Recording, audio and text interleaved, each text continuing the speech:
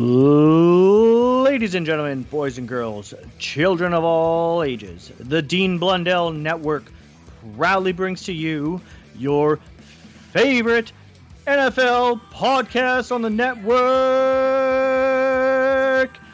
The Loudmouth, Chris Phillips. The Brewmaster, Steve Fisher. The Ball Hawks Podcast.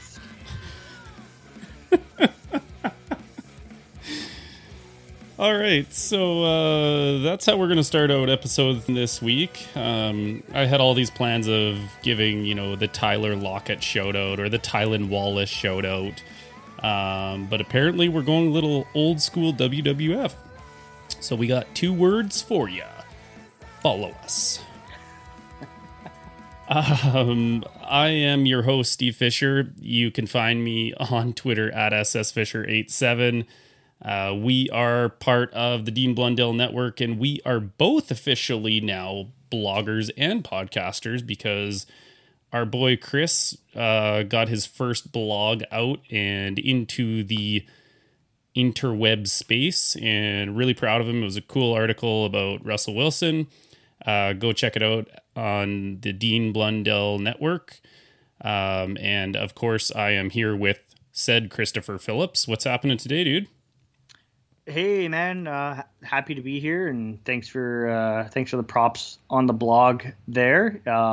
It is, like I said to you the other day, the first time I've ever blogged, and then I realized that 15 years ago when I was backpacking through Europe, I did a travel blog while I was traveling through Europe, which thankfully I can't find on the internet, so none of you will be able to find on the internet either,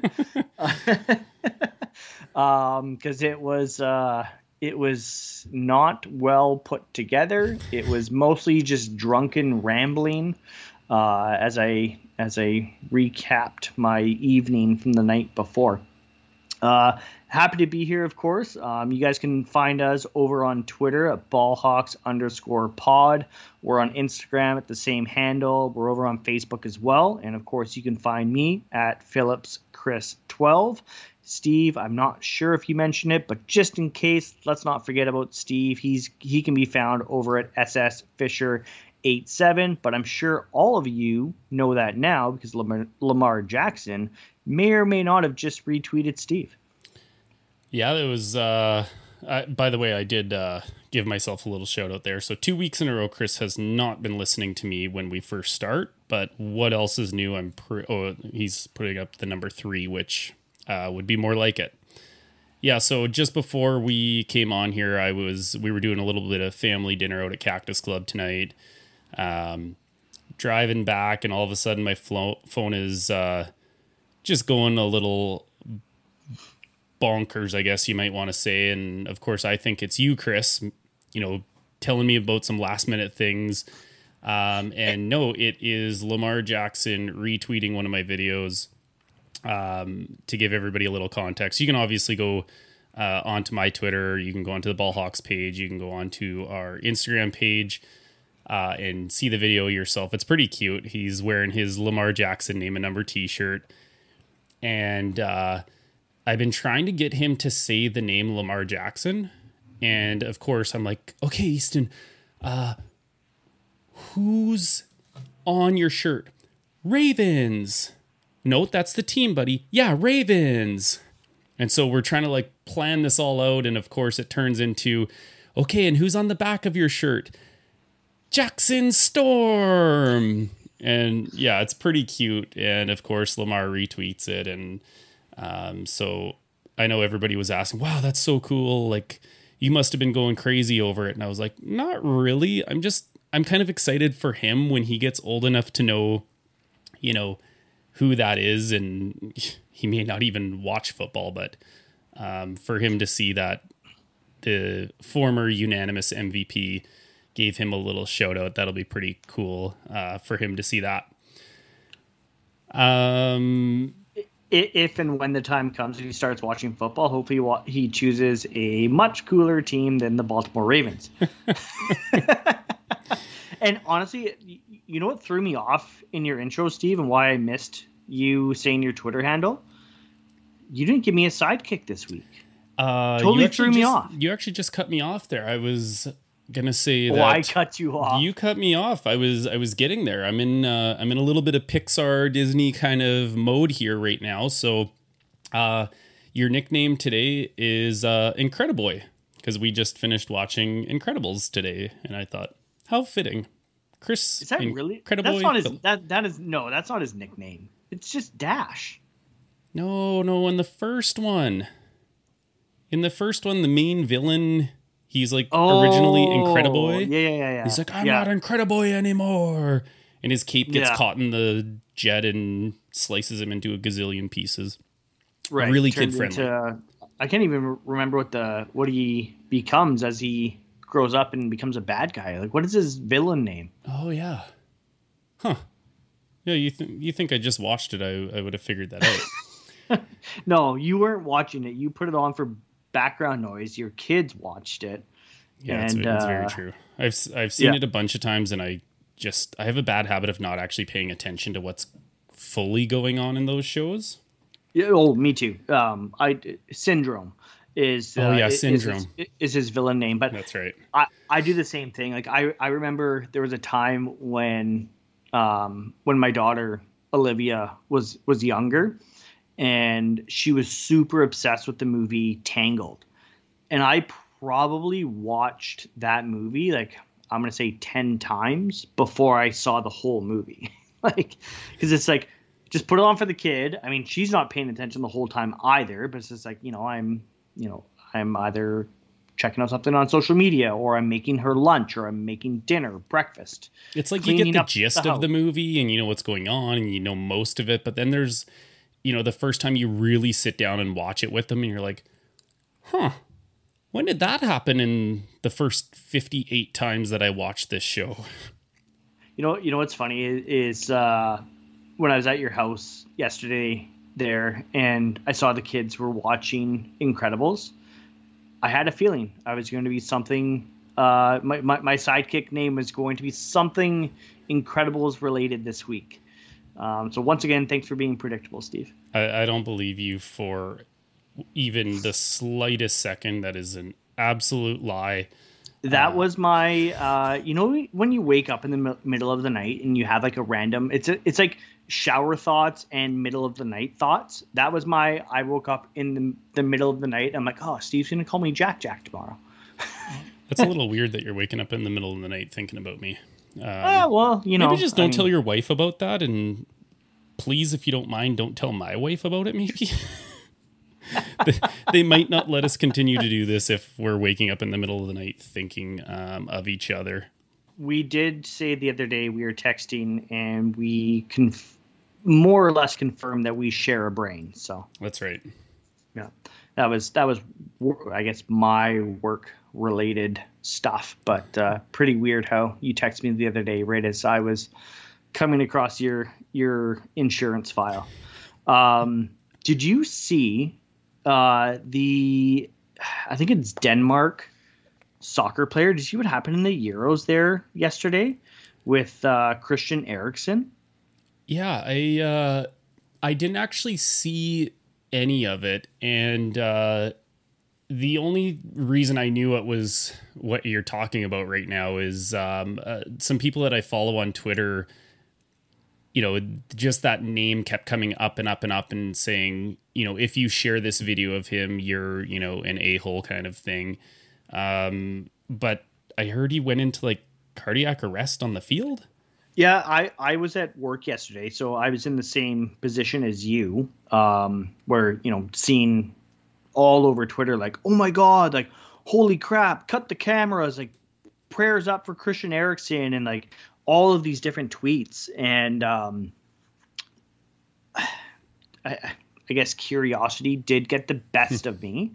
So I did search on Twitter, like, Christian Eriksen, just to see like what's going on. And so I did see the video, and yeah, man, pretty scary stuff. Like he's running up the field, and then all of a sudden he just like slows down, stumbles, the ball hits him, and he falls over, which is scary enough to begin with. But Like somebody kicked the ball and hit him that hard? No, it looked like someone was like passing the ball to him. Like it was like the ball is not the reason that he fell over. Like he was falling over probably anyways. It didn't have anything to do with like the cardiac arrest kind of thing. No. He was already in cardiac arrest when somebody went to pass the ball to him. Oh. It was like the last kind of thing that happened before he fell over was the ball happened to hit him. But then the camera guy, sorry, I'm having to pause here because it makes me very angry. The camera guy, and I don't know who's to blame here, if it's the camera guy, if it's the producer in his ear being like, zoom in, like get this, get footage of this. So they zoom in on this guy who's laying on the field, and they zoom in right on his face. And it's like somebody was saying in their ear, like, you know, or you know, the devil on their shoulder was like being like, hey, like, do you want to see a dead body? Because like his eyes were just lifeless. And it was like, and after seeing the reports today, so the Denmark team doctor did confirm today, like, he was gone. He had a cardiac arrest. We did cardiac resuscitation, but he was gone. How close were we? I don't know, but we got him back after one defib. That's quite fast. Whoa. So it's like when you see it, and like, so after, you know, like I said, I've seen the video and seen how lifeless his eyes were, like, super creepy stuff, man. And like I said, that camera guy, good for the Denmark soccer team. Again, you didn't see it, but they formed a wall around him so that couldn't, you know, nobody could take pictures. No further video could be taken while they are, you know, resuscitating him. And also the other really cool, I guess cool is a very, I don't know, probably not the right word to use, but the Denmark team captain ran over, saw, you know, the trouble, cleared his airway, made sure he wasn't going to swallow his tongue, performed CPR until the doctor was able to get to him on the field. And as soon as the doctor was there, the team captain then got up and ran over to Christian Eriksen's wife to console her. And then he was also responsible for forming the wall around him. So it's just a wild scene in the Euros. So I'll kind of come to the defense of the camera guy or producer. Now, I don't actually know the whole story of, like, I haven't even seen this thing yet, but the last thing you think of when a guy falls, especially after he got hit with the ball, like, think about how desensitized we are right now to people getting knocked out. There's videos of people, you know, doing mixed martial arts, they get knocked out. You watch like hockey fights, guys get knocked out. You watch, you know, two drunk idiots at a basketball game fighting and one guy gets knocked out or something like that. So I think the last thing they probably thought was, we're filming a dead body. I want to believe that humanity is a lot better than that. Like, and, you know, to the credit of the Denmark captain, that's pretty amazing that he ran over there and performed CPR. Because the last thing I would think about was, you know, my guy just had a heart attack. I better, you know, resuscitate him or try to, you know, keep him alive until the doctors can get there. So,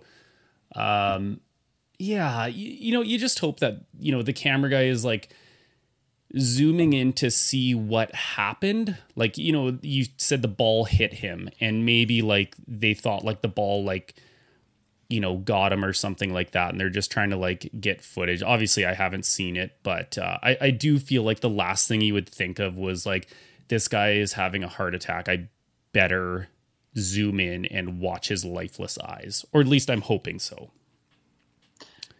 Yeah, we were talking about my faith in humanity before we came on here tonight. Just, you know, totally separate incident. So I see your side of things as well. But that's not even really, to be honest, that's not really my side. I'm just trying to think like no, somebody who hasn't seen it, maybe what would have prompted somebody to like zoom in a little further. Yeah, no, and sorry, maybe not your side, but yeah, I understand your point of, they have a job to do. They don't know what the real issue is. But again, I guess having seen the video, you see it and you can tell something's up because he's, it's like a 3-step like fall to the ground. Like he's falling to the ground when the ball's hitting him. But I don't know. And I guess more positive news. I know I shared this video with you. 13-year-old Micah Fleming, who is a defensive back from Denver, Colorado. I don't know if anybody's seen that video yet. Maybe I'll screen grab it and share it to our Twitter and our Instagram as well. But he's going up against like high school kids. From my understanding, there was even some like college athletes that he's going up against in those drills, and like super impressive. Hey. Yeah, he's just like fast, agile, quick. He's strong. He's reactive. He like breaks on the ball when he should. He stutters when he should, and like. He just wants the ball so bad. Like he's clearly a lot smaller than these dudes. And normally you'd look at that and be like, oh, you got an undersized DB with like a bigger wide receiver. But he's little boy small if you haven't seen the video yet. Like you can tell he's very young. And there's even a couple clips in there where, the receiver gets the ball and he's still battling, trying to rip that thing out. And you love to see that kind of like, just that passion for the game coming through at such a young age. I love seeing that stuff. Yeah, I was so impressed by, like you said, just like his, how he broke it down and how he was able to break in the ball and like just his fluidity, how his hip movements, his reaction time, like he was just so impressive. And after I saw the video, I did a little bit of digging, I guess. I mean, that's how I found out his name, Micah Fleming. And even at 13 years old, he's already been offered a scholarship to USC. Yeah, they're trying to get him in early. Hey, remember, we were the first ones that offered you this. Like, yeah, that's wild. Okay, let's get into a little NFL news here now. We've been kind of maybe not rambling, but getting caught up on some recent events. So the first thing you and I thought about talking to this week was COVID-19 vaccinations and the NFL players kind of grabbed a lot of headlines this week. And we've said it on this podcast before. We're not really into political stuff, but this couldn't really be, I guess, passed by. And I think the big news was the fact that Montez Sweat of the Washington football team was, I can't remember. Oh, he said he was not a fan of the team bringing in a public health expert to answer vaccine questions. And the funny thing is, it was just via a video conference. Like, I don't know, you could just tune it out like Chris tunes me out at the start of this. Like, you didn't really have to even listen to what they were saying. So, yeah, what do you think of all the news surrounding players and the alarming rate that players are not getting vaccinated? Yeah, Montez Sweat was kind of the first one that I saw this past week on Twitter that was like, no, like, I'm not vaccinated. I'm not going to get vaccinated. I need more information. And like, I'm not going to treat COVID until I get COVID. Yeah, what was the line? Hold on. We can't pass this by. I haven't caught COVID yet. I don't see me treating COVID until I actually get COVID. Via direct quotes, Montez Sweat says on Wednesday. Yeah, thank you. Instead of my paraphrasing, I just remember how good it was that we couldn't pass that up. Yeah, that a grown man said that. and saying like, oh, like I want more information before I, inject this in this vaccine into my body. And it's just like, okay, great. Like your team is literally, like your employer is literally bringing in an expert to give you more information on this vaccine. So like, what else do you need? Like, do you need someone to okay, just explain this to me like I'm 5. Yeah. Wait, can you bring out some crayons, please? Can I see a PowerPoint, please? And actually, I don't understand PowerPoint, so can you please also again write it down on paper in crayon, like Steve said? So I'm going to preface this by saying I believe in free will and free choice, and you know what? If you don't want to get the vaccination, good on you for your decision. I will not make fun of anybody's decision if they are educated. If you are educated on a topic and you come to a sound conclusion based on legitimate facts, sources, stuff like that, then good for you. You know what? I have friends who have told me they're not getting vaccinated. They told me the reasons why. Although I disagree with it because I have my first vaccination and I should be getting my second one soon. Your body, your choice, go for it. The interesting thing I was thinking of when you were saying that he as in Montez Sweat decided that he wasn't going to get it because he just didn't have enough information. The NFLPA executive director, DeMaurice Smith, came out on Thursday after his comments and said, "We've talked about this now for 4 months. Their agents know. Their contract advisors know. Their financial advisors know. They've got access to team doctors. They've got access to our websites. They have access to me. They have access to the folks who were touring and going around the camps now. There really shouldn't be any excuse for not having the answers to the questions you have." So I guess our big thing with him essentially saying, "I don't know yet," is that he's been giving every ounce of information to make, and probably, to be honest, better sources than even I've been able to research on my own. He's been given all of this information, and still yet his response is, "I don't think I can because I'm not informed yet." Well, pull your head out of your butt. Like, think about it. Come to a sound decision. Get informed. And not to just, poo-poo on Montez Sweat. He's not the only NFL player that has come out and said this. There's other guys that have made similar responses in the media. DJ Reed of the Seattle Seahawks has said the same thing. Sam Darnold of the Carolina Panthers has said the same thing, or similar things. And I saw one thing. I can't find. I should have screenshotted it because I can't remember who said it on Twitter.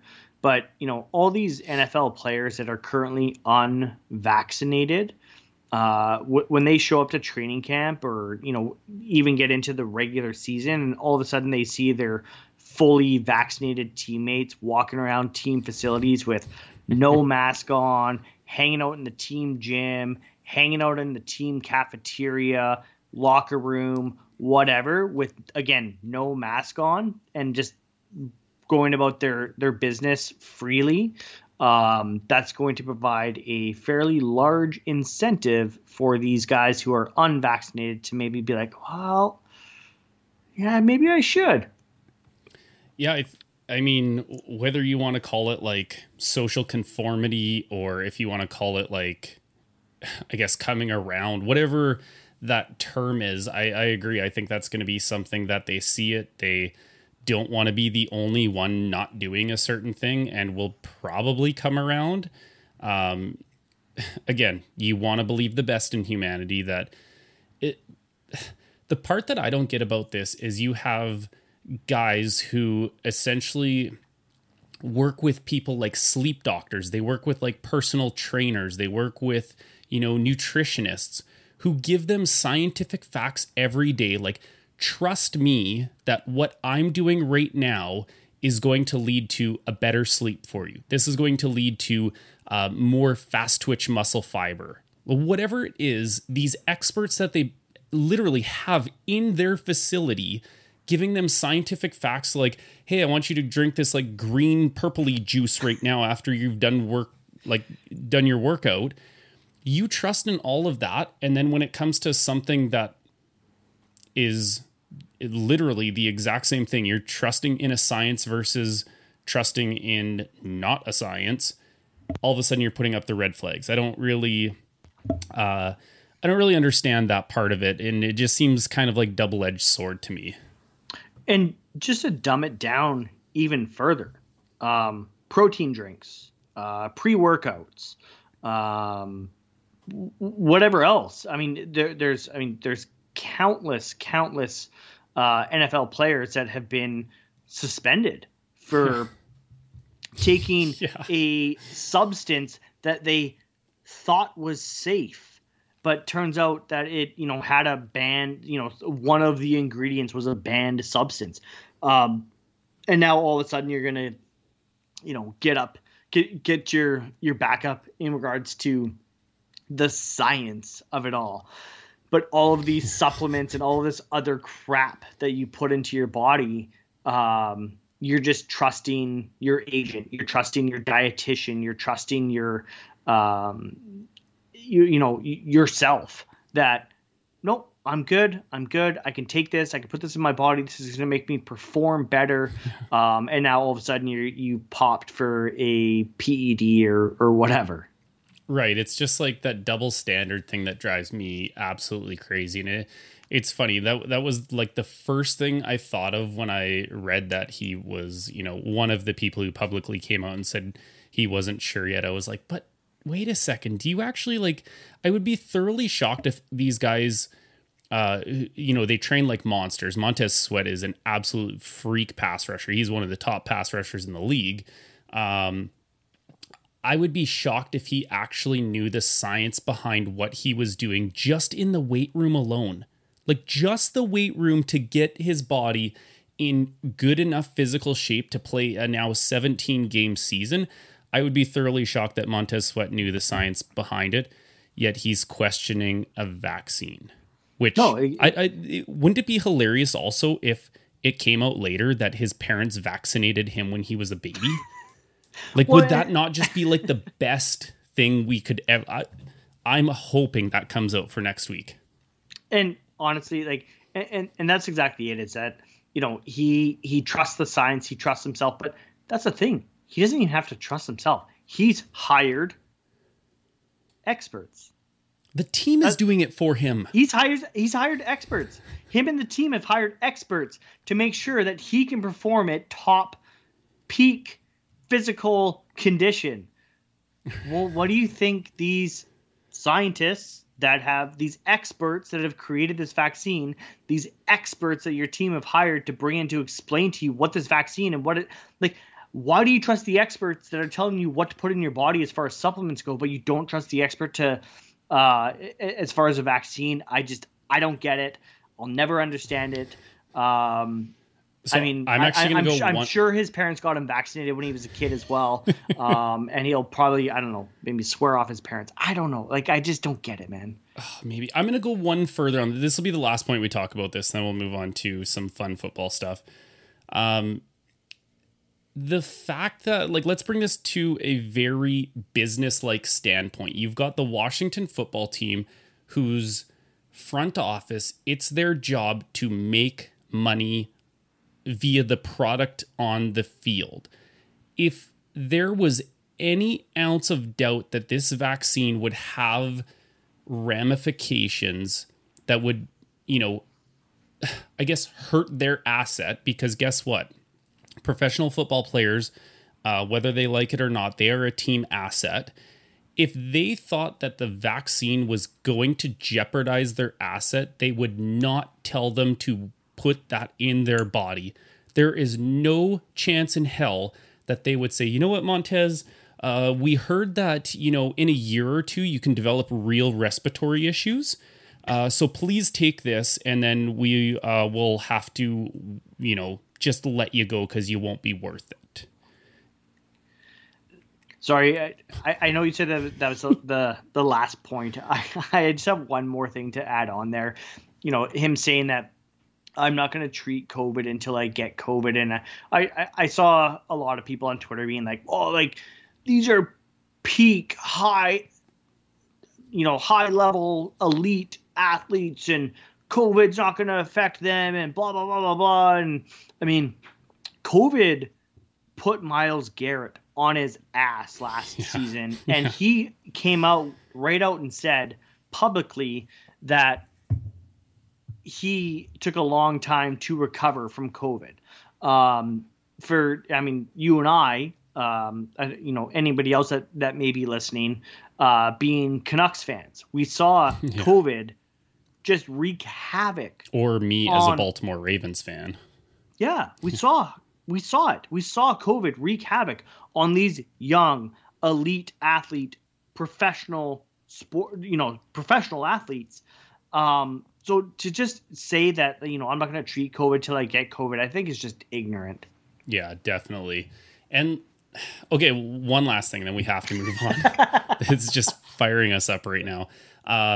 The thing is with COVID, like the chances are very high that you're going to be okay. But there's like the odd chance, like I remember last year when we were in isolation listening to a podcast and they had Tony Baselli on there talking about how he got it.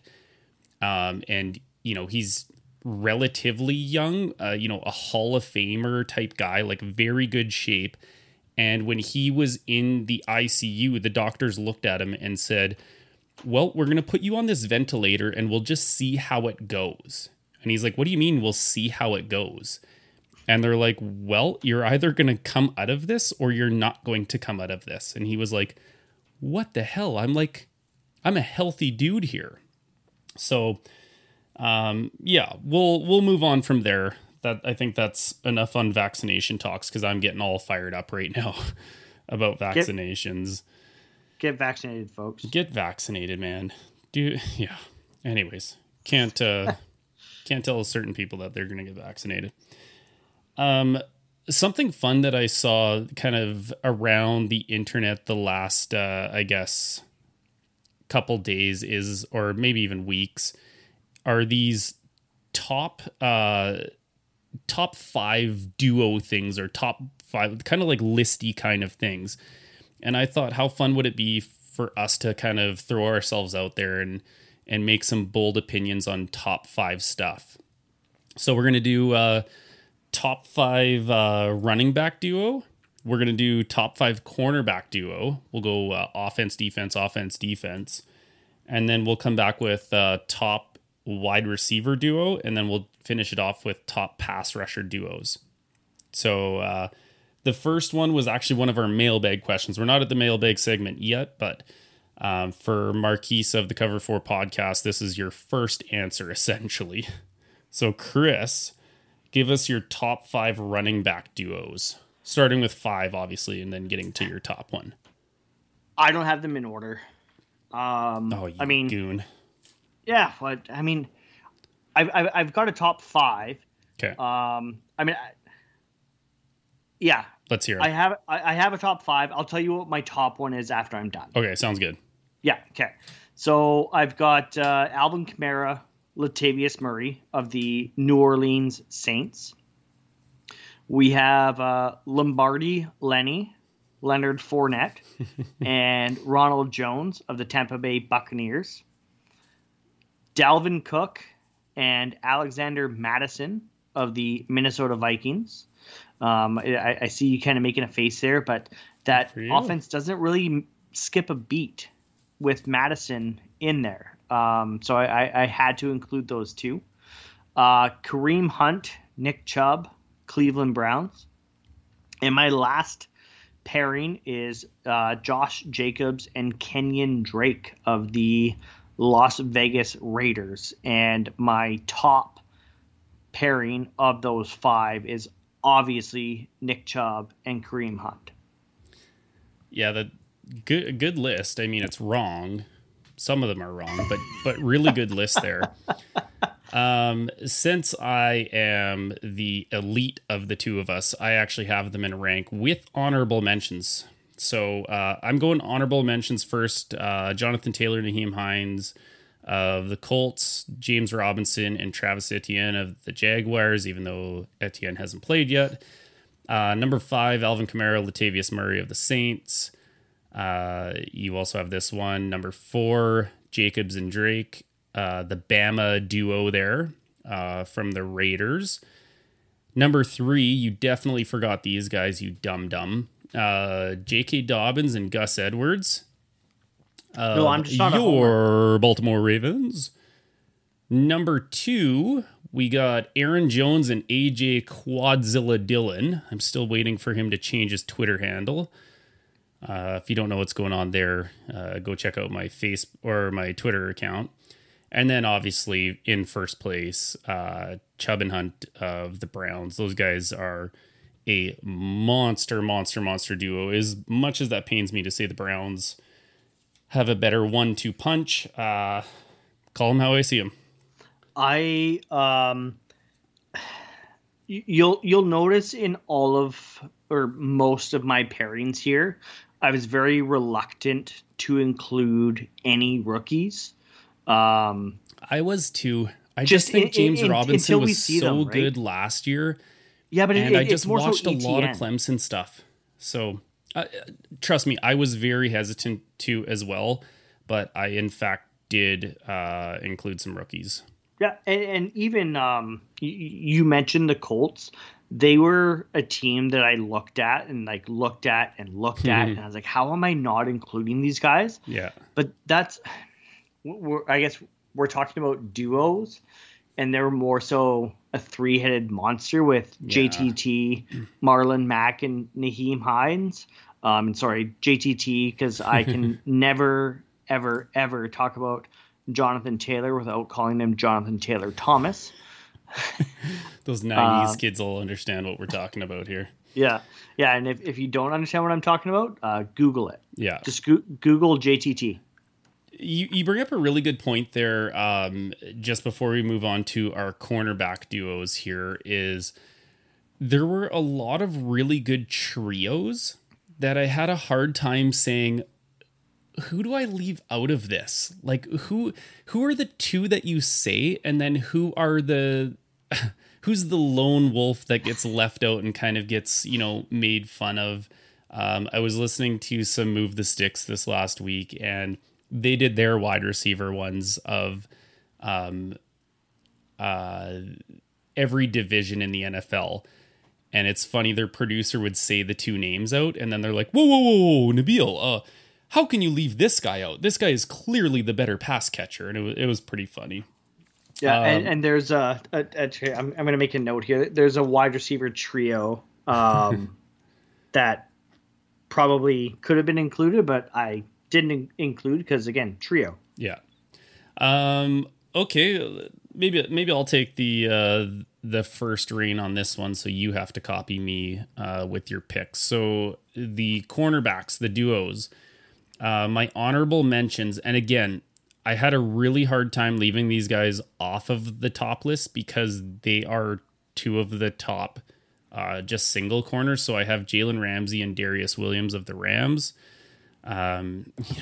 It's hard to put those as a duo, but Jalen Ramsey's so good. And I also had Tre'Davious White and Levi Wallace of Buffalo. But where I started off as number 5, I had Stephon Gilmore and JC Jackson of New England.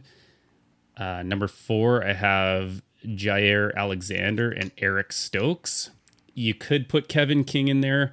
I think they drafted Stokes to replace him after his abysmal playoff performance. So again, I put a rookie in. I know I did it.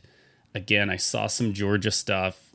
I like this kid. It's a really good pickup. They're going to be a monster duo. They might even top this list by the end of 2021-22 season. Number 3, I have William Jackson and Kendall Fuller of the Washington football team. Number 2, I have Xavier Howard and Byron Jones of the Dolphins. And first, you knew it was happening. this is a slam dunk in everybody's top 5. Marlon Humphrey and Marcus Peters of your Baltimore Ravens. You're such a homer. Yeah, when your team is good and they have legitimate talent, you go for it. Yeah, again, coming up with this list, I almost wanted to put Jalen Ramsey and whoever the hell the other guy is. Other guy. Yeah, just blank DB here, because like Jalen Ramsey is such a I mean, everyone remembers Revis Island. Yeah. I think Ramsey's probably the closest thing to that since. Richard Sherman was really good, and a lot of quarterbacks avoided whatever side of the field Richard Sherman was covering it also. He just didn't follow. Jalen Ramsey is just, he is a shutdown corner. And I mean, as long as the guy that you have paired up with him is serviceable, yeah, you're doing okay. Totally. And I hate that Ramsey's with the Rams. Right. And same thing. I took a hard, long look at Tre'Davious White and Levi Wallace. I took a long, hard look at, again, Jair Alexander and the Packers. I was looking at that duo and kind of thinking like same ideas like Jalen Ramsey, where it's like, okay, like we know Jair Alexander is a stud. Kevin King has been okay. What do they have in Eric Stokes? So I didn't include them. Fair. Again, not in order. I also have J.C. Jackson and Stephon Gilmore of the New England Patriots. Hopefully, Stephon Gilmore is a future Seattle Seahawk. But conversation for another day. That's a little shout out to you. We have Pat Surtain. This is my one exception for rookies. Pat Surtain and Kyle Fuller of the Denver Broncos. Look at this guy. Just begging on me for rookies. Literally says I almost put Jair in there, except for we don't know what Eric Stokes is as a first round corner out of an SEC top school. But I think it's a great pick. I think Pat Surtain's a freak. But don't go like all flip-floppy on me and, shake your dad finger at me and then go and do the same damn thing. No, I said I almost didn't include any rookies. I said that for the running backs. I almost didn't, but then I did. So I've got one rookie on my whole list, and it's Pat Surtain, and I think he deserves to be there. Okay. I've got Jamel Dean and Sean Murphy Bunting of the Tampa Bay Buccaneers. Byron Jones, Xavier Howard of the Miami Dolphins. And yes, I have Marlowe and I have Marcus Peters of the Ravens, because there's no way you can do a top 5 list without including those two guys. I mean, when the Rams acquired Jalen Ramsey, and it was like, okay, like they've got Ramsey now, all of a sudden Marcus Peters is available. I wanted Marcus Peters in his draft year. Like when the Chiefs drafted Marcus Peters, I wanted Marcus Peters. He played at the University of Washington. Is he cousins with Marshawn Lynch or super close with Marshawn Lynch? Like I don't know. I can't remember exactly, but like I wanted Marcus Peters out of university. Yeah. So when he was available up for trade, I mean, of course I knew the Rams weren't trading him to Seattle. Yeah. But I wanted him bad. So yeah, Marlowe and Marcus Peters are an unreal duo. Jamel, I saw you shaking your head at Jamel Dean and Sean Murphy Bunting. I included them in the top 5 there. They're young, but they're up and coming DBs that I think at the end of this season, you're going to be like, yeah, okay, that's why Chris included them in his top 5. Like I fully believe they belong. So 2 reasons why I looked at them as well. Don't think I just like brushed it off for no reason. I looked at them long and hard, and then I thought to myself, with the front seven that's there, you could literally put anyone back there because they don't have to do anything. That's the best part of being a DB when you have a ridiculous front seven that gets pressure from the front. They get pressure from those linebackers. They just sit back there and feast.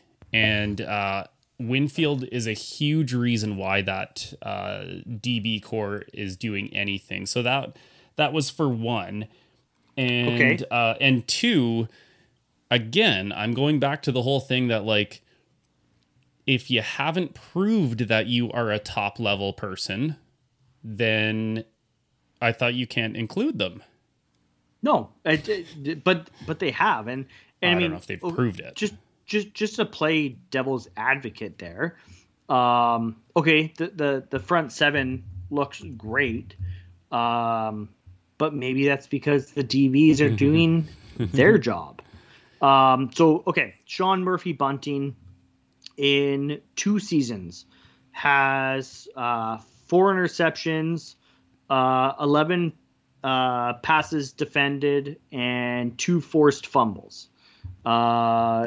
He is going to be 24 going into this season. Jamel Dean has 24 in 2 seasons, 3 interceptions, 24 passes defended. And again, he is going to be 25 this season. So I think in 2 seasons, they have proven that they are 2 top cornerbacks, and they're still just hitting their prime. So for me, I would have to see like some advanced stats on how fast the other quarterback had, how tight of pressure did they have, how fast did the ball come out of their hands, because honestly, most DBs can cover well enough in the first couple seconds.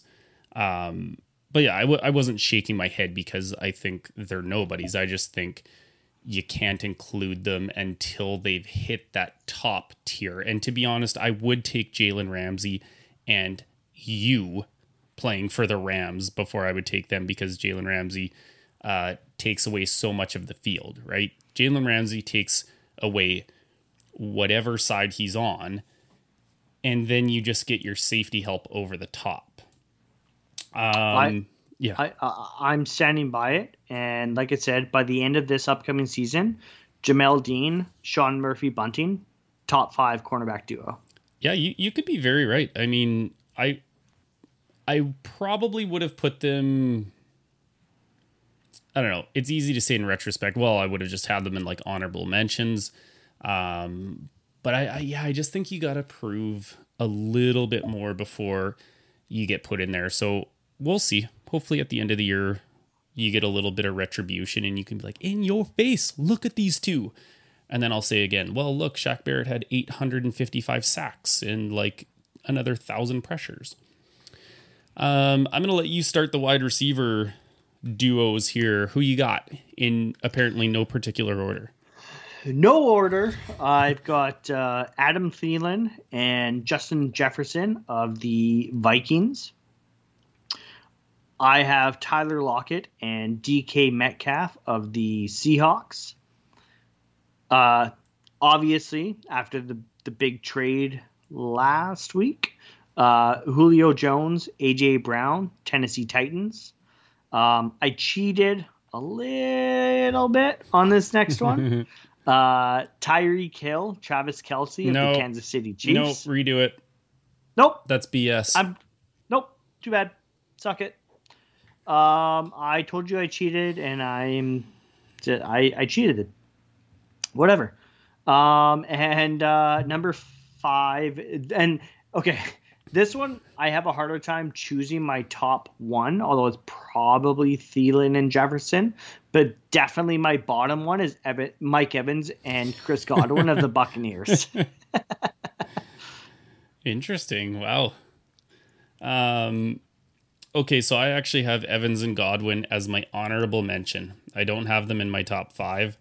I also have Amari Cooper and CeeDee Lamb in an honorable mention. When they get Dak back, I think you're going to see what CeeDee Lamb can really do. That was a guy I wanted just to slip to the Ravens so bad.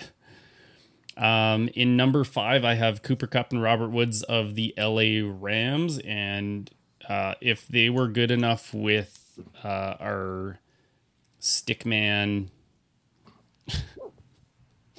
Oh, man. There's so many good jokes with Jared Goff, but I like stickman.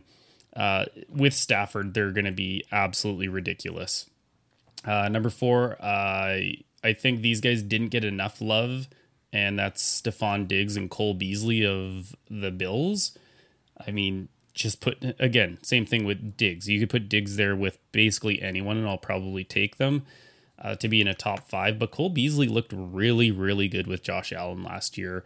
Kind of reminiscent of like when the Patriots had Julian Edelman be kind of that like everything underneath receiver. That white guy receiver. Sorry? That white guy receiver. Yeah, real gym rat, that guy. Yeah. Number 3, I have AJ Brown, Julio Jones. You said enough on that. Number 2, and I can see you're waiting in anticipation. You're thinking, please say Justin Jefferson. Nope, I'm saying Metcalf and Lockett. And number 1 is Jefferson and Thielen.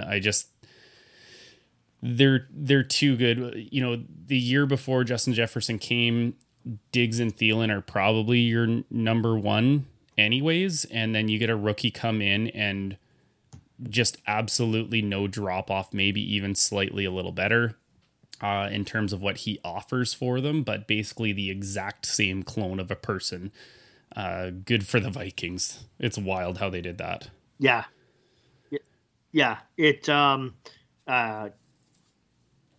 impossible not to say Thielen and Jefferson is number 1. Yeah. As much as I want to be a homer and say it's Lockett and Metcalf, it just isn't.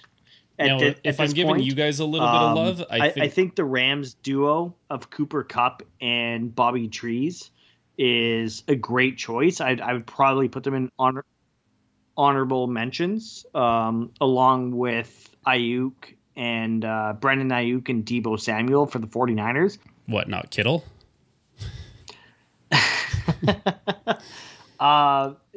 George Kittle is a great tight end. I mean, we're talking about trios. I mean, he could be certainly somebody that you could add to the trio there. Deebo Samuel and Brandon Ayuk, though, like they're the same guy. Yeah, they're just are. that like run after catch. Like, give me like a 5-yard slant, and I'm gonna take it 75 yards because I'm just gonna like bounce off of all of these tackles. We were talking earlier about, running back trios.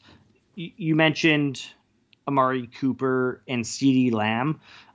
It's hard to exclude Michael Gallup there. That's part of the reason why I didn't include the Cowboys. The other one that I really struggled with was the Bengals. Yeah. And again, with my, hate on rookies, I guess. So they have Tyler Boyd. They have T. Higgins, who was really good last year. And they have Jamar Chase, who is the rookie that I hate because rookies can't do anything in this league. It's an old man's league. Yeah. But that's definitely another trio that I am very much looking forward to watching this year. Sorry, I know they're a division rival of yours, but it's a trio Chase, that I am looking very forward to Peters, Humphrey, and Jimmy Smith shutting down. That's what I'm looking forward to. It's funny that you say that because when you were talking about Deebo, Brandon Ayuk, George Kittle, I was going to say with Trey Lance in there, that offense is going to be so unbelievably fun to watch. Like, it's going to be like a modified college version where people are just running in all sorts of patterns and the defense is going to be like, what the hell is going on right now? Like, who is where? Which guy? I thought Samuel was over here. No, that's Ayuk. Oh, wait a second. That's Trey Lance. Oh, my goodness. Yeah, it's gonna be fun to watch. Okay, we got our last duos of the night here, and we're going pass rushers, and I give you the first crack at it, dude. Oh man, this was hard. This was very hard. That's why I said pass rushers Yeah. and not like DNs or linebackers or anything like that.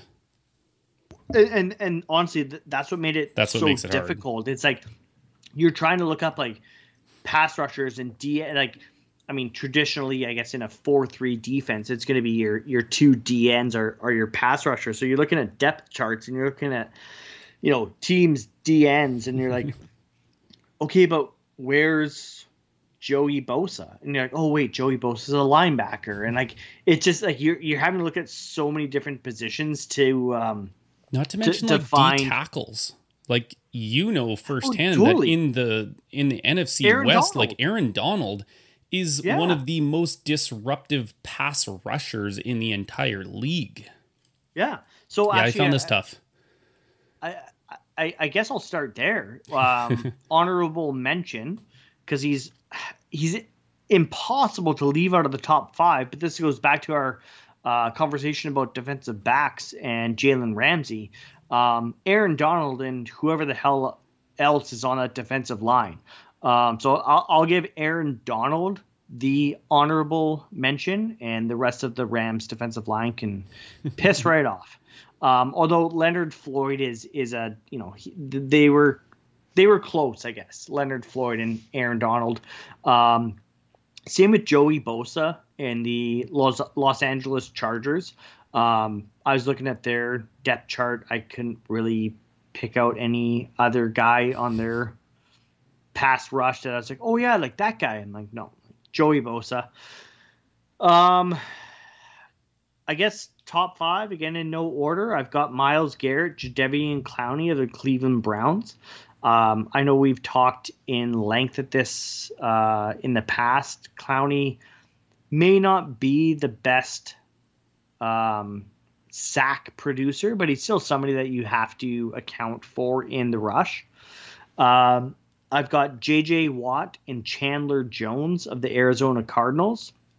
Watt going to a brand new team, it's hard to, I guess, really judge like what is that going to mean for the Cardinals. But I think Watt and Jones is a terrifying combination. This one, now this is we're talking about trios. This is the one time that I actually included a trio in my top 5. You're just the worst tonight. Okay, well, it's okay. I'm just busting your balls.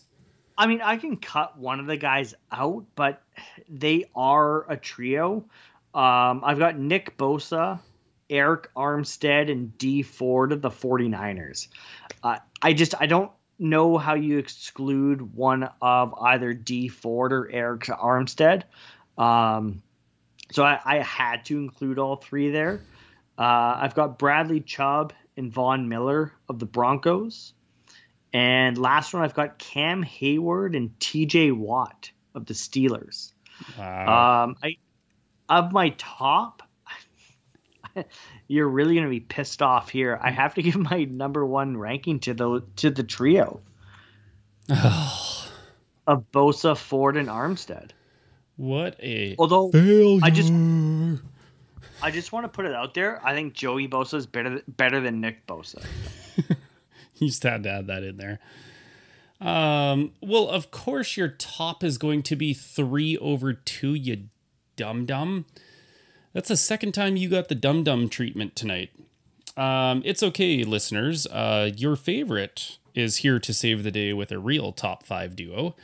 I have honorable mention Von Miller and Bradley Chubb of the Broncos. I also have honorable mention of Chandler Jones, J.J. Watt, just because they haven't really played together. I don't know what J.J. Watt is in that system per se, but what is he, like a 2 or 3 time defensive player of the year? So you just have to think, wow, that's, scary as hell looking across the line and seeing those 2 guys. Number 5, I actually have Cam Jordan and Marcus Davenport, just because they move, like, I don't know if they necessarily show up in the sacks column, but last year, sorry, they had Trey Hendrickson, who flourished opposite of Cam Jordan, and I think Marcus Davenport is going to do that.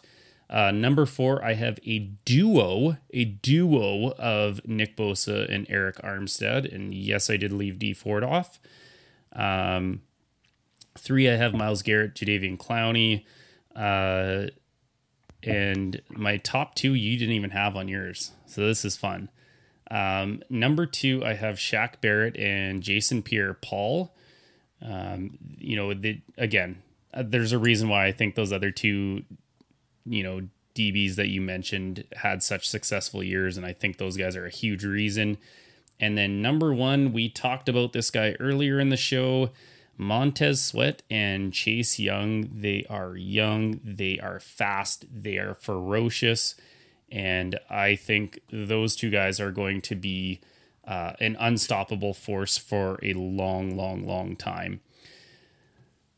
Yeah, that was fun. I agree with you though. Like the pass rushers were so hard to do, because you would think of pass rushers and then you're like, but wait a second, they've got like a really good linebacker over there. Like, is that enough to include Joey Bosa in this? And same with like TJ Watt. Like, okay, he's a Steeler, I hate him, but they have Cam Hayward. Like, they don't like yeah. It was a very big how do you define a pass rusher, right? Right. And I have JPP and Shaq Barrett written down here. I have Chase Young and Montez Sweat written down here as well. And it's just like, there's so many good pass. I mean, even we didn't even mention Khalil Mack. I know. You know what I mean? Like, there's so many good pass rushers in this league. I mean, even, I say Khalil Mack singular, but then he's got Roquan Smith, he's got Robert Quinn as well.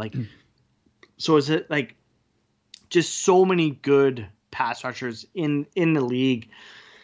To try to narrow it down to 5 was definitely a task. Yeah, I originally had about 10 on my honorable mention, and I was like, no, I don't want to be here till tomorrow talking about them. But I think you brought it up.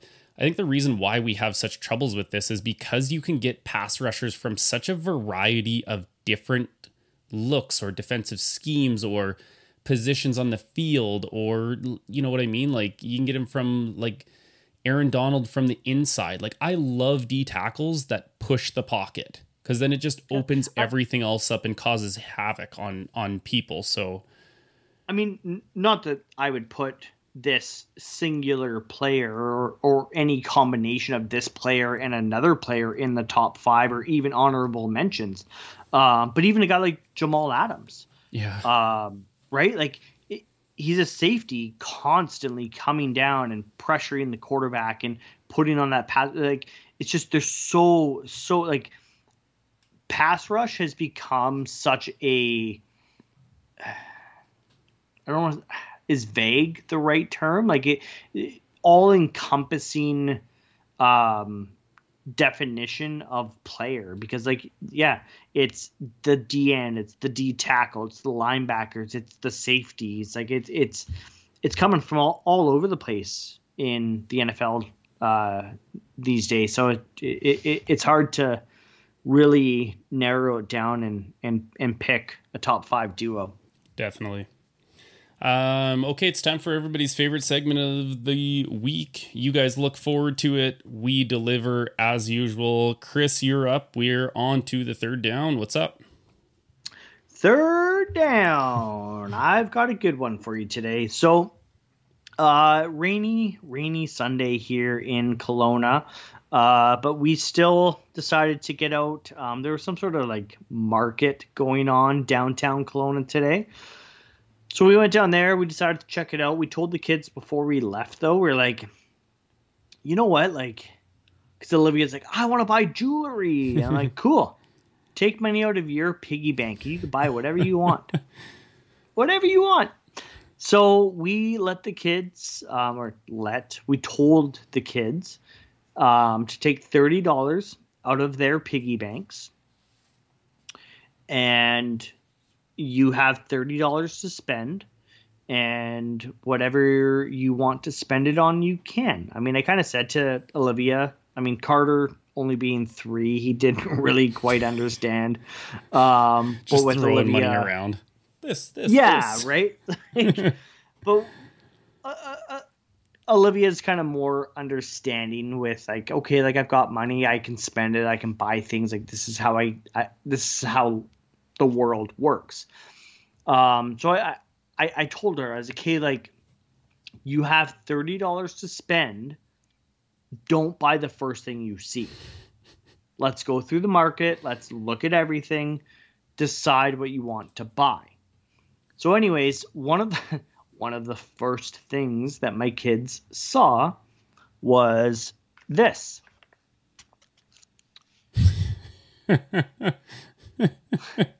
So that is freeze-dried Skittles.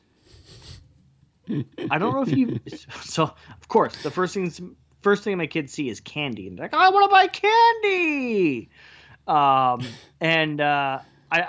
don't know if you can see that or not, but they're pretty weird. I will say the lady at the market was super great when we told the kids like, okay, like this is how much a small bag is, this is how much a big bag is. And the lady's like, wait, they're spending their own money. They can get a big bag at the small bag price. Oh, so anyways, yeah. That's a vet move right there. That's a vet parent move right there. No, it wasn't even me. It was the lady at the market.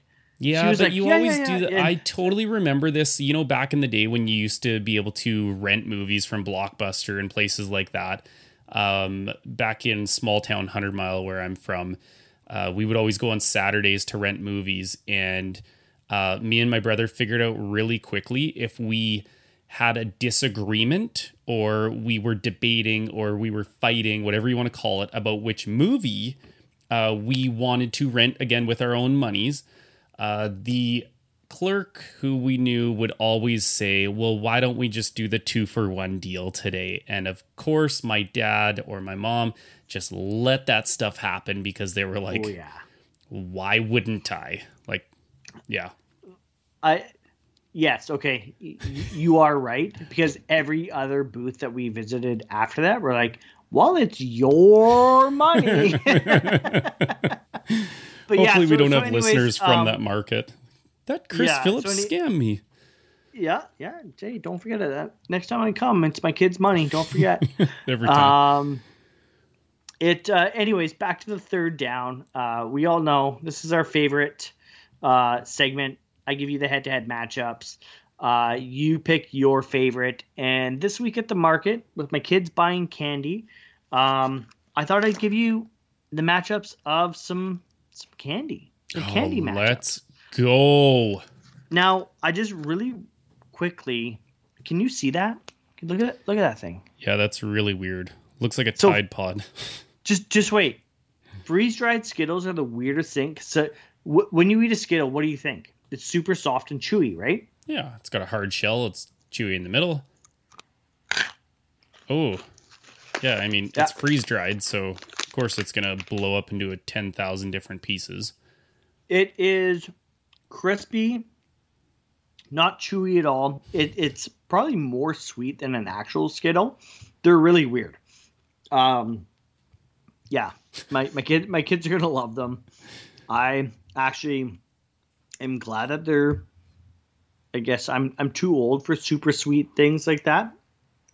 I love Skittles, but those are more sweet than a regular Skittle. Anyways, are you ready for the candy matchups? I'm ready. Let's do this thing. Third down. All right. Matchup number 1. I've got Swedish berries versus wine gums. Ooh. You know what? I haven't had a wine gum in a long time. As a kid, I think that's one of my mom's maybe like top 3 favorite things. So of course, like when your parents' favorite candy just becomes your favorite candy because they buy a bag and you're like, man, I really like wine gums. But I eat a lot of Swedish berries when we go to the movie theaters, which are they open now? Or is it this week? as of Tuesday, they should be open. Right. So I will be looking forward to not only hopefully going out to a movie with my wife, but enjoying some Swedish berries as a candy choice at the theater. So I am going Swedish berries. Okay. I remember as a kid loving wine gums, and I don't know about you, but when I eat like gummy candies, like sour keys are one of my favorites. I almost prefer them to be a little bit stale. Oh. So they're a little more chewy, and that's what I get with wine gums, right? Like they're a little more chewy. But I also love Swedish berry, so I think that's a good choice. Next matchup, I've got Fuzzy Peaches versus the Sour Cherry Blasters, which I haven't actually seen in a very long time. Yeah. So you might have to go back to when you were a kid, but Yeah, you're going really like Maynard's heavy right now with all of the, you buy a box of them for Halloween and you get all of those ones in there. I have to agree with you that I have not seen a cherry blaster in a very long time. but they were fantastic. They were really good. I'm trying to remember. They were a little sour, right? Yeah. So they had that like sweet and sour kind of mix. I have had a fuzzy peach recently. You know what? I'm going to go with cherry blaster just because I feel like I remember them being really, really good. And I feel like I would have chosen cherry over peach. Cherry is one of my favorite like flavored things. That surprised me. As much as I love the cherry blasters, fuzzy peaches are one of my all-time top 5. Yeah. Top 5 non-duo, non-trio. Top 5. I guess to stay in the Maynard's family here, I've got Sour Patch Kids now going up against the Sour Keys. Ooh. Now we're bringing out the big guns. Now we are talking some serious matchups. So to go back to your thing about stale candy, the last time that I went out hunting in the one I got with my bear with our buddy Liam, I stopped and I saw some, you go to the convenience store, you get yourself like a coffee or an energy drink, some chips, some candy, stuff to get you from Kelowna to Kamloops on that drive. And I saw some sour keys and I was like, yeah, like I love sour keys. And they were stale and they are still in my house to this day. I cannot stand stale candy. They either have to be what they are or what, like they are what we thought they were. I want the sour keys to be what I thought they were going to be. And so for that reason, just because I'm very turned off of sour keys right now and Sour Patch Kids are delightful, I'm going Sour Patch Kids. I will gladly take those stale sour keys off your hands. Darn, too bad I didn't know about that when you were over here yesterday. Yeah. We've got a classic matchup here next. We've got the classic Jelly Bean versus Gummy Bears. Oh, now we're talking my language. Now we're talking, dude. So when we talk gummy bears, you already know I'm picking gummy bears, but here's a little fun fact for you. When you pick gummy bears, you can't just pick gummy bears. You have to pick the right kind of gummy bears. And so they come from a German company. They must have like a distribution center like in the States or something like that. But Haribo or Haribo, however you want to pronounce it, you need to get those gummy bears if you're going to get anything. And I think you're going to like these ones a lot more than regular gummy bears, Chris, if you haven't had them, because they're a little harder and a little chewier. But it's how they're supposed to be. It's not like that crunchy, shelly outside thing and you're like sawing through it. Like if you get a really fresh patch of them, they're a little tougher to get through, so you don't go through like 10,000 of them in the first minute. You got to get yourself some of these. Well, they're the you bomb. don't want to eat too many of them. Yes, I do. I don't know if you've seen that I think it's on the internet. I don't know if it's the Haribo gummy bears, but if you eat too many of them, they're coming out the other end, and it's not very enjoyable. It cannot be those, or else I have an iron stomach. We'll say that. We'll leave it at that, because I could eat a couple bags of them easily. Wouldn't phase me at all. Couple more matchups here. We've got those sour like glowworms, I guess they're called. Oh yeah. Versus Coke bottles. Now the Coke bottles, you can choose regular Coke bottles. You can choose the sour Coke bottles. I'm going to leave it up to your interpretation there. All right. So a couple fun facts about this. Not only do I have those German gummy bears downstairs, but I also have the Haribo cola bottles downstairs that are just as wonderful. And I will be enjoying some of those after the podcast, even though it's pretty much bedtime. And another fun fact about, I'll let you into my world a little bit here. When I was a kid, like every set of brothers that has ever existed, me and my brother loved to wrestle in our house. And so, there would be me and my brother and his friends, and we would dive into the candy. Because, of course, it's Friday night, you're going candy heavy. But then we would also decide to wrestle afterwards. Well, turns out I know what too many of those cola bottles is with getting power slammed onto couches, and I threw up everywhere. Like, just not only did so oh my goodness, my poor mother. Not only did we break her couch, we snapped the leg off of her couch, but there was also puke all over the carpeted floors at that time. So if you're listening, Mom, sorry, but I'm not actually sorry. I'm going with the cola bottles. Just a terrible, terrible son, hey? Oh. Like, sorry, not sorry, Mom, but It was totally worth it because I got candy and I got to fight my brother. So that's right. Like, 2 words for you, Mom. Love you.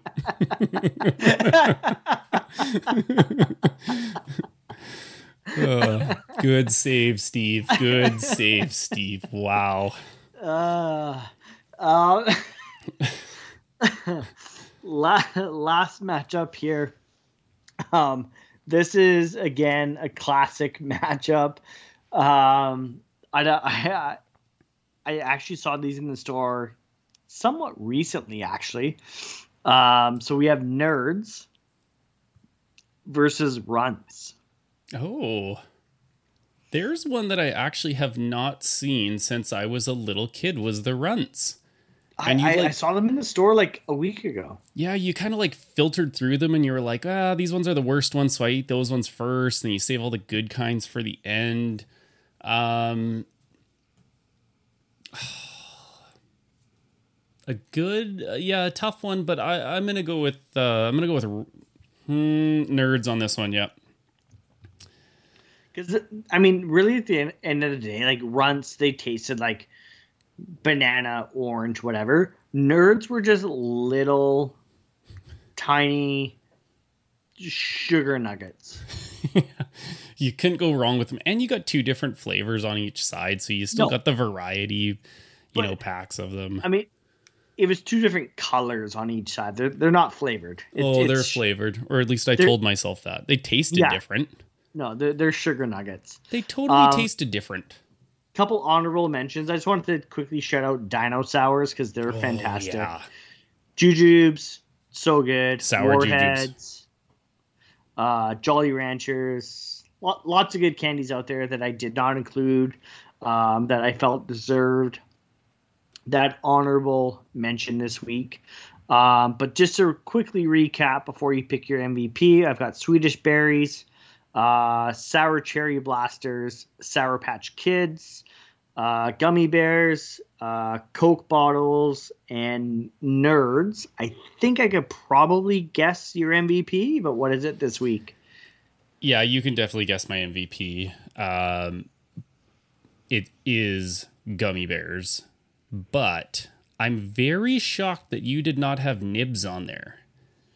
Nibs are like, I think licorice gets a bad name. They get kind of clumped into everything, like Twizzlers or, Twizzlers, or a good, soft, fresh cherry nib is very hard to beat in the candy world.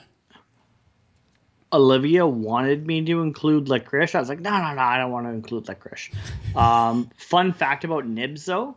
Nibs are the biggest reason why I got my braces off when I was 11. I was eating nibs. It loosened like the molar cap thing. It like popped it right off my molar. So I was like, well, 11-year-old me doesn't want braces anymore. So I like popped it off my molar, squished it, flattened it, twisted up the wire, like just messed the thing up the best I could.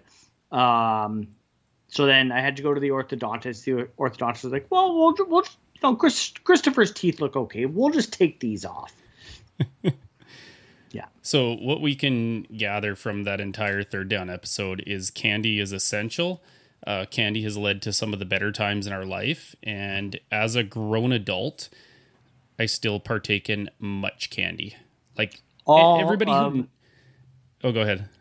All of the candy, especially, I don't know about you, I love the sour candy. Yeah.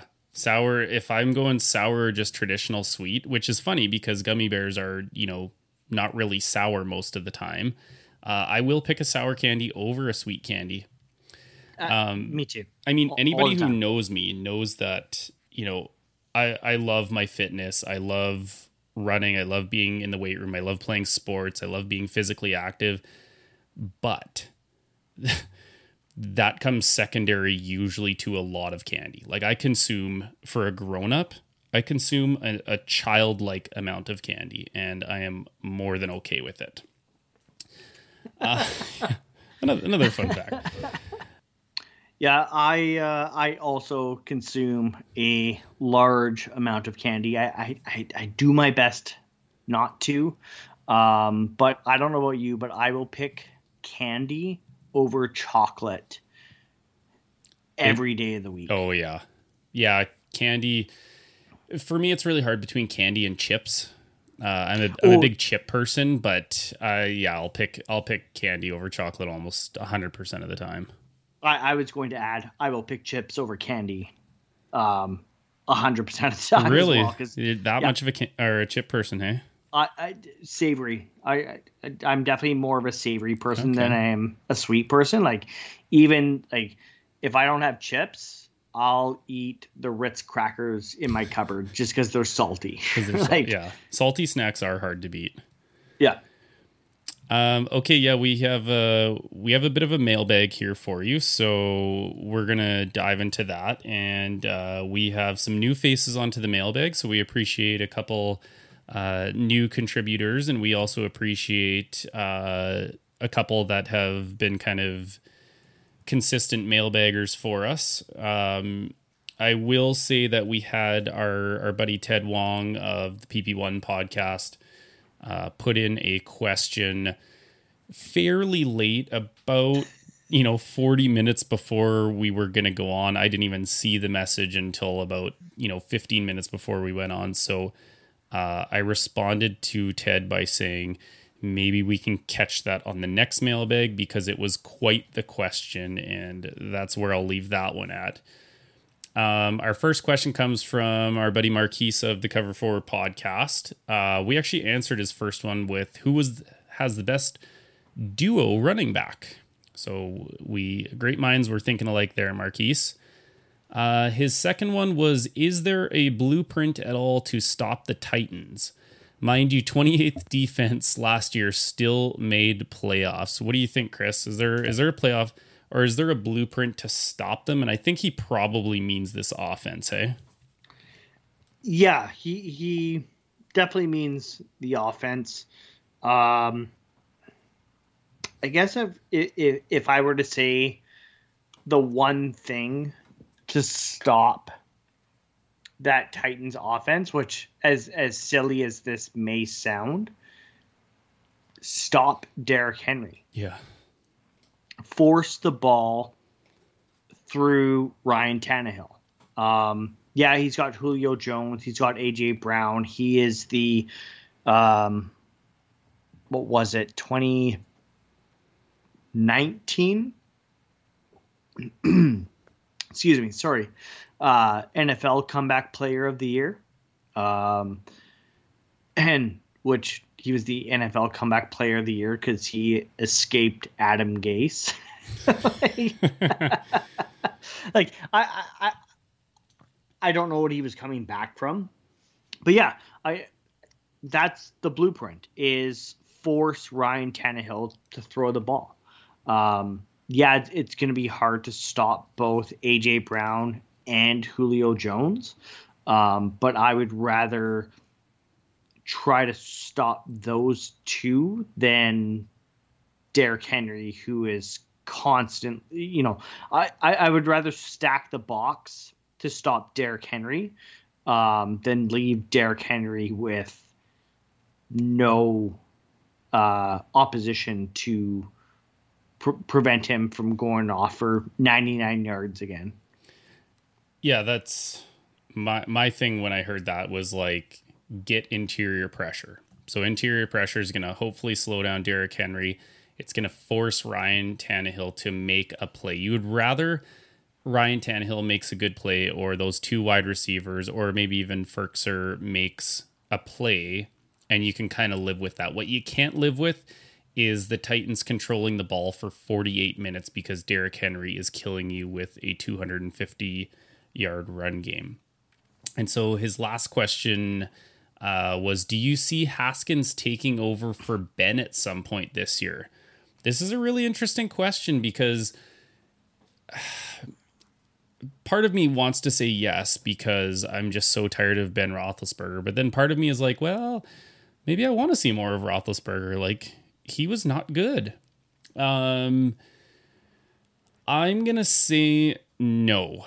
And I'm going to say no just because of what Ben has meant to that franchise. I think they're going to let him go out on top this year because we all thought he was done last year, that game where he's crying with Marquise Pouncey. And man, was that fun to watch him bawling up into tears. And so I would love to see that again. But I also think that the Steelers let him ride this out, because if you're replacing Ben, it means your season is probably lost. Do you have anything to add to that one? No, I agree. Dwayne Haskins, I think he can supplant Mason Rudolph as the number 2. But he's not jumping in front of Big Ben this year. No, definitely not. Okay. Our second person is Nick M at NM William 1993. I believe this is the first time Lamar has a respectable wide receiver core. He has been so good up to this point, in brackets MVP. Now he is loaded up on an even playing field with other quarterbacks and their wide receiver core. How much better can he possibly be? Your opinion. So thanks, Nick, for your question. I think this is the one that's been, I guess, dominating Ravens conversations over the last little bit.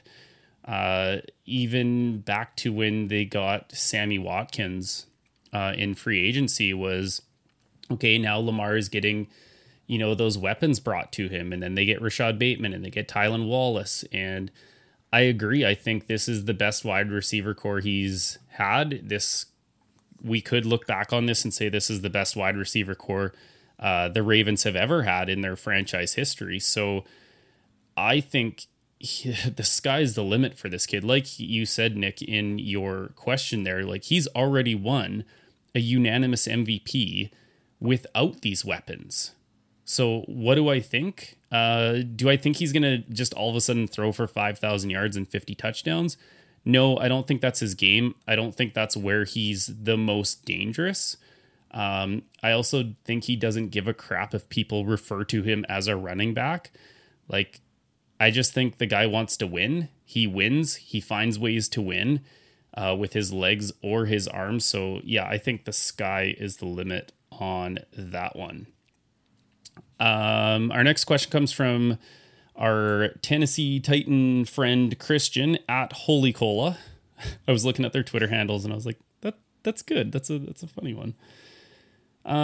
This is a really tough question. What is the biggest weakness that you don't expect to be fixed prior to the season that will cost you the division? That is such a fun question because it puts you right on the spot. I'm letting you have this one first, Chris.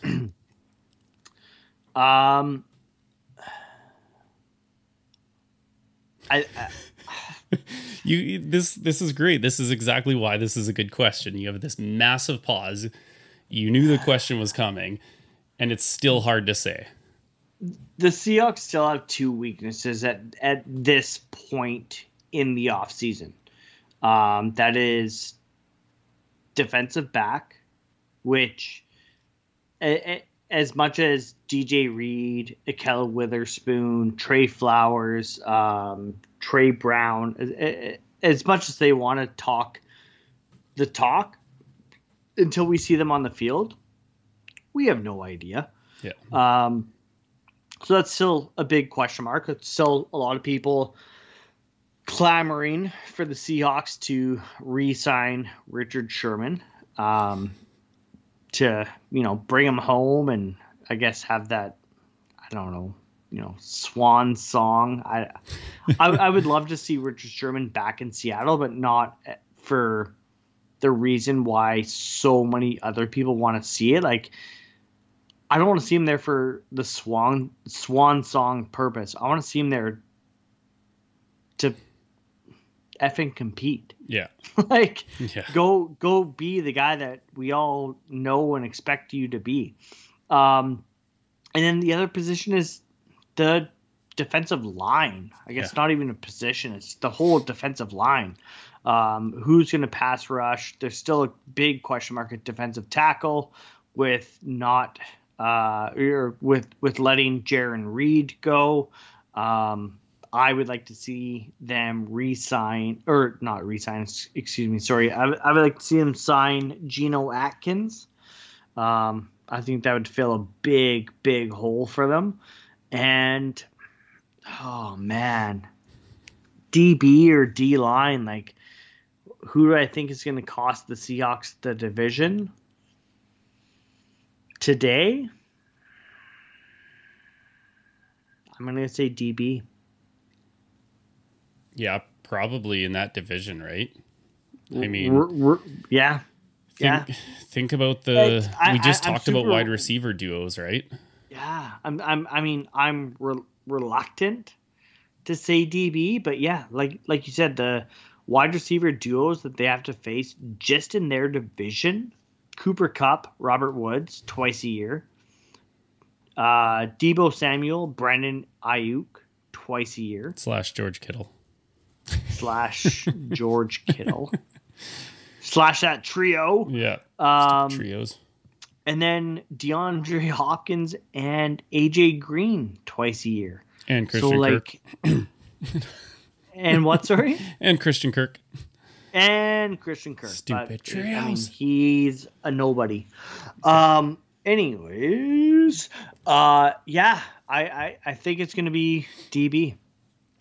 Yeah, when you were humming and hawing, I was like, come on, just say DB. Like, look at all the great receivers in that division. It's wild, really. Like, that might be the best division for receivers in all of football.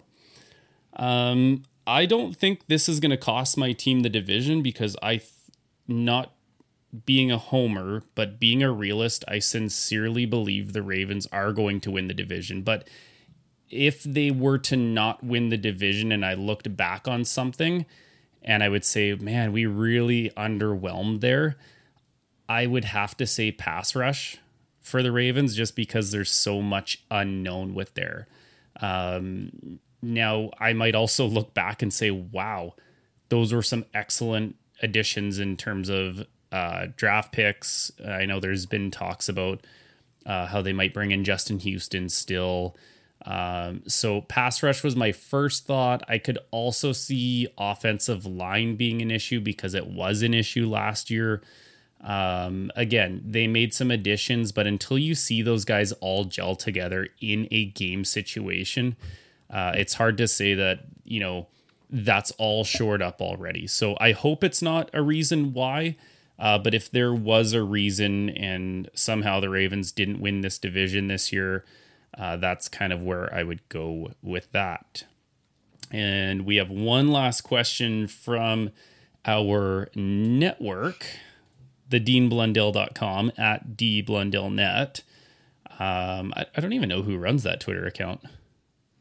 We'll have to investigate a little. So whomever runs this Twitter account, it's kind of like a shot question. I think it's hilarious. Where will at Aaron Rodgers 12 tags a minute play in 2021-22? I think I know where you're going with this one, but I'm going to give you the green light. See what I did there? Hashtag corny. Yep. I mean, until something happens, it's hard to say that he's not going to be in Green Bay. I don't know. Like that's the lame answer. My exciting answer, woo! Fireworks. Denver Broncos. Denver, Mile High. So those fireworks are going really high now. Yeah. So if you listen to our episode with the boys, Dave and Jay, on our Cheesehead Assemble episode, two guys that are clearly more versed in Packers stuff than we are. You should also follow them if you want some Packers news. I do. I look forward to every time they post. They're either funny or they're informative. It's pretty clear to me that Aaron Rodgers is going to be a Green Bay Packer. And I fully expect Aaron Rodgers to be a Green Bay Packer week 1. No matter how long he holds out in the offseason, I think Aaron Rodgers will be a Packer. But I think it's just this whole Tom Brady just messed things up for everybody. Like if Tom Brady can go somewhere else, which, a year ago today, or, before he actually became a Buccaneer, I would have been standing on the soapbox saying, no, Brady, like, it's fun to think he's going to go somewhere else and it's exciting and there's fireworks. Maybe he'll go to Tampa Bay. No, Tom Brady's going to be a Patriot. And lo and behold, like, crazy things happen, man. Deshaun Watson is not going to be a Houston Texan. Who else am I forgetting here? I mean, Sam Darnold, but Matthew Stafford is no longer going to be a Detroit Lion. Ryan Fitzmagic. No. Whoa, Fitzmagic.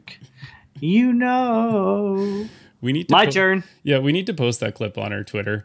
You know what I just thought of? I cannot believe that we did not put Terry McLaurin and Curtis Samuel in our wide receiver tops. You know what? I'm retracting my statement here. Wow. I can't believe I'm doing this. I am taking out Cooper Kupp and Robert Woods, and I'm putting Scary Terry and Curtis Samuel in my top 5. I cannot believe I forgot them. I was fully expecting you to say, I'm taking out Metcalf and Lockett and suck it. I probably would have told you that. I got two words for you. Something. How dare you? Wow, that's mind blowing that I did not think of that. I think Terry McLaurin's one of the top receivers in the NFL. He is scary good, and he had Dwayne Haskins throwing him the ball. That's how good he's like the new age A-Rob of Chicago. Like, wow. How about that? Talking about Fitzmagic, his first day at work chalkboard thing. And his friends the first day of school thing. Yeah, that's what I just love that guy. Like, he is so so funny, and he loves football and he loves life. So why wouldn't I love Ryan Fitzpatrick? Again, this is a Ryan Fitzmagic podcast. That's right. One of these days we're going to get him on. If you're not on board, get on board. That's right. Okay, that wraps up our mailbag, and that wraps up kind of our episode. So this has been episode 16. Obviously make sure you check us out on all of our social media platforms. Check us out on the Dean Blundell Network. We would love for you guys to read the blogs that we put out and, challenge us on some of that stuff. Come at me with your opinions, your arguments. I think I said it last week, but tell me I'm stupid. I post and write those things to, obviously be informative. I love football, but I also do it to drum up conversation. I don't think I would do a podcast every single week if I didn't like talking about football. So again, you can find me on Twitter at ssfisher87. And like I usually do, I'm giving you the last words, my friend. Steve, you're stupid. There we go. Follow us over on Twitter at ballhawks_pod. Find us on Instagram. Please subscribe to the podcast over on Apple Podcast, Spotify, Amazon, Google, wherever you listen to your podcast. We are there. Please subscribe, rate, review, give us all the 5 stars or what have you. And you can, of course, find me on Twitter as well at PhillipsChris12. As always, guys, go Hawks. Peace. The Podcast Super Friends is a monthly meeting of 5 podcast producers. Hi, I'm Katherine O'Brien from Branch Out Programs in Baton Rouge, Louisiana. I'm John Gay from Jag and Detroit Podcasts. I'm Matt Kundle from the Sound Off Podcast Network. I'm David Yaz from Pod 617, the Boston Podcast Network. And I'm Johnny Peterson from Straight Up Podcasts. Together, they form the Podcast Super Friends, an alliance of podcast masterminds sharing best practices, insights, and discussions to help make you a better podcaster. Follow or subscribe to the show on Apple Podcasts, Spotify, Google Podcasts, or at soundoff.network. I'm Matt Kundle, host of the Sound Off Podcast, the show about podcast and broadcast. Since 2016, we've been speaking with amazing people who have populated your ears for decades. Legendary broadcasters, research wizards, talent experts, podcasters, voice talent. Almost 400 stories, all for free. Subscribe or follow the Sound Off Podcast on Apple Podcasts, Spotify, Amazon Music, or at soundoffpodcast.com.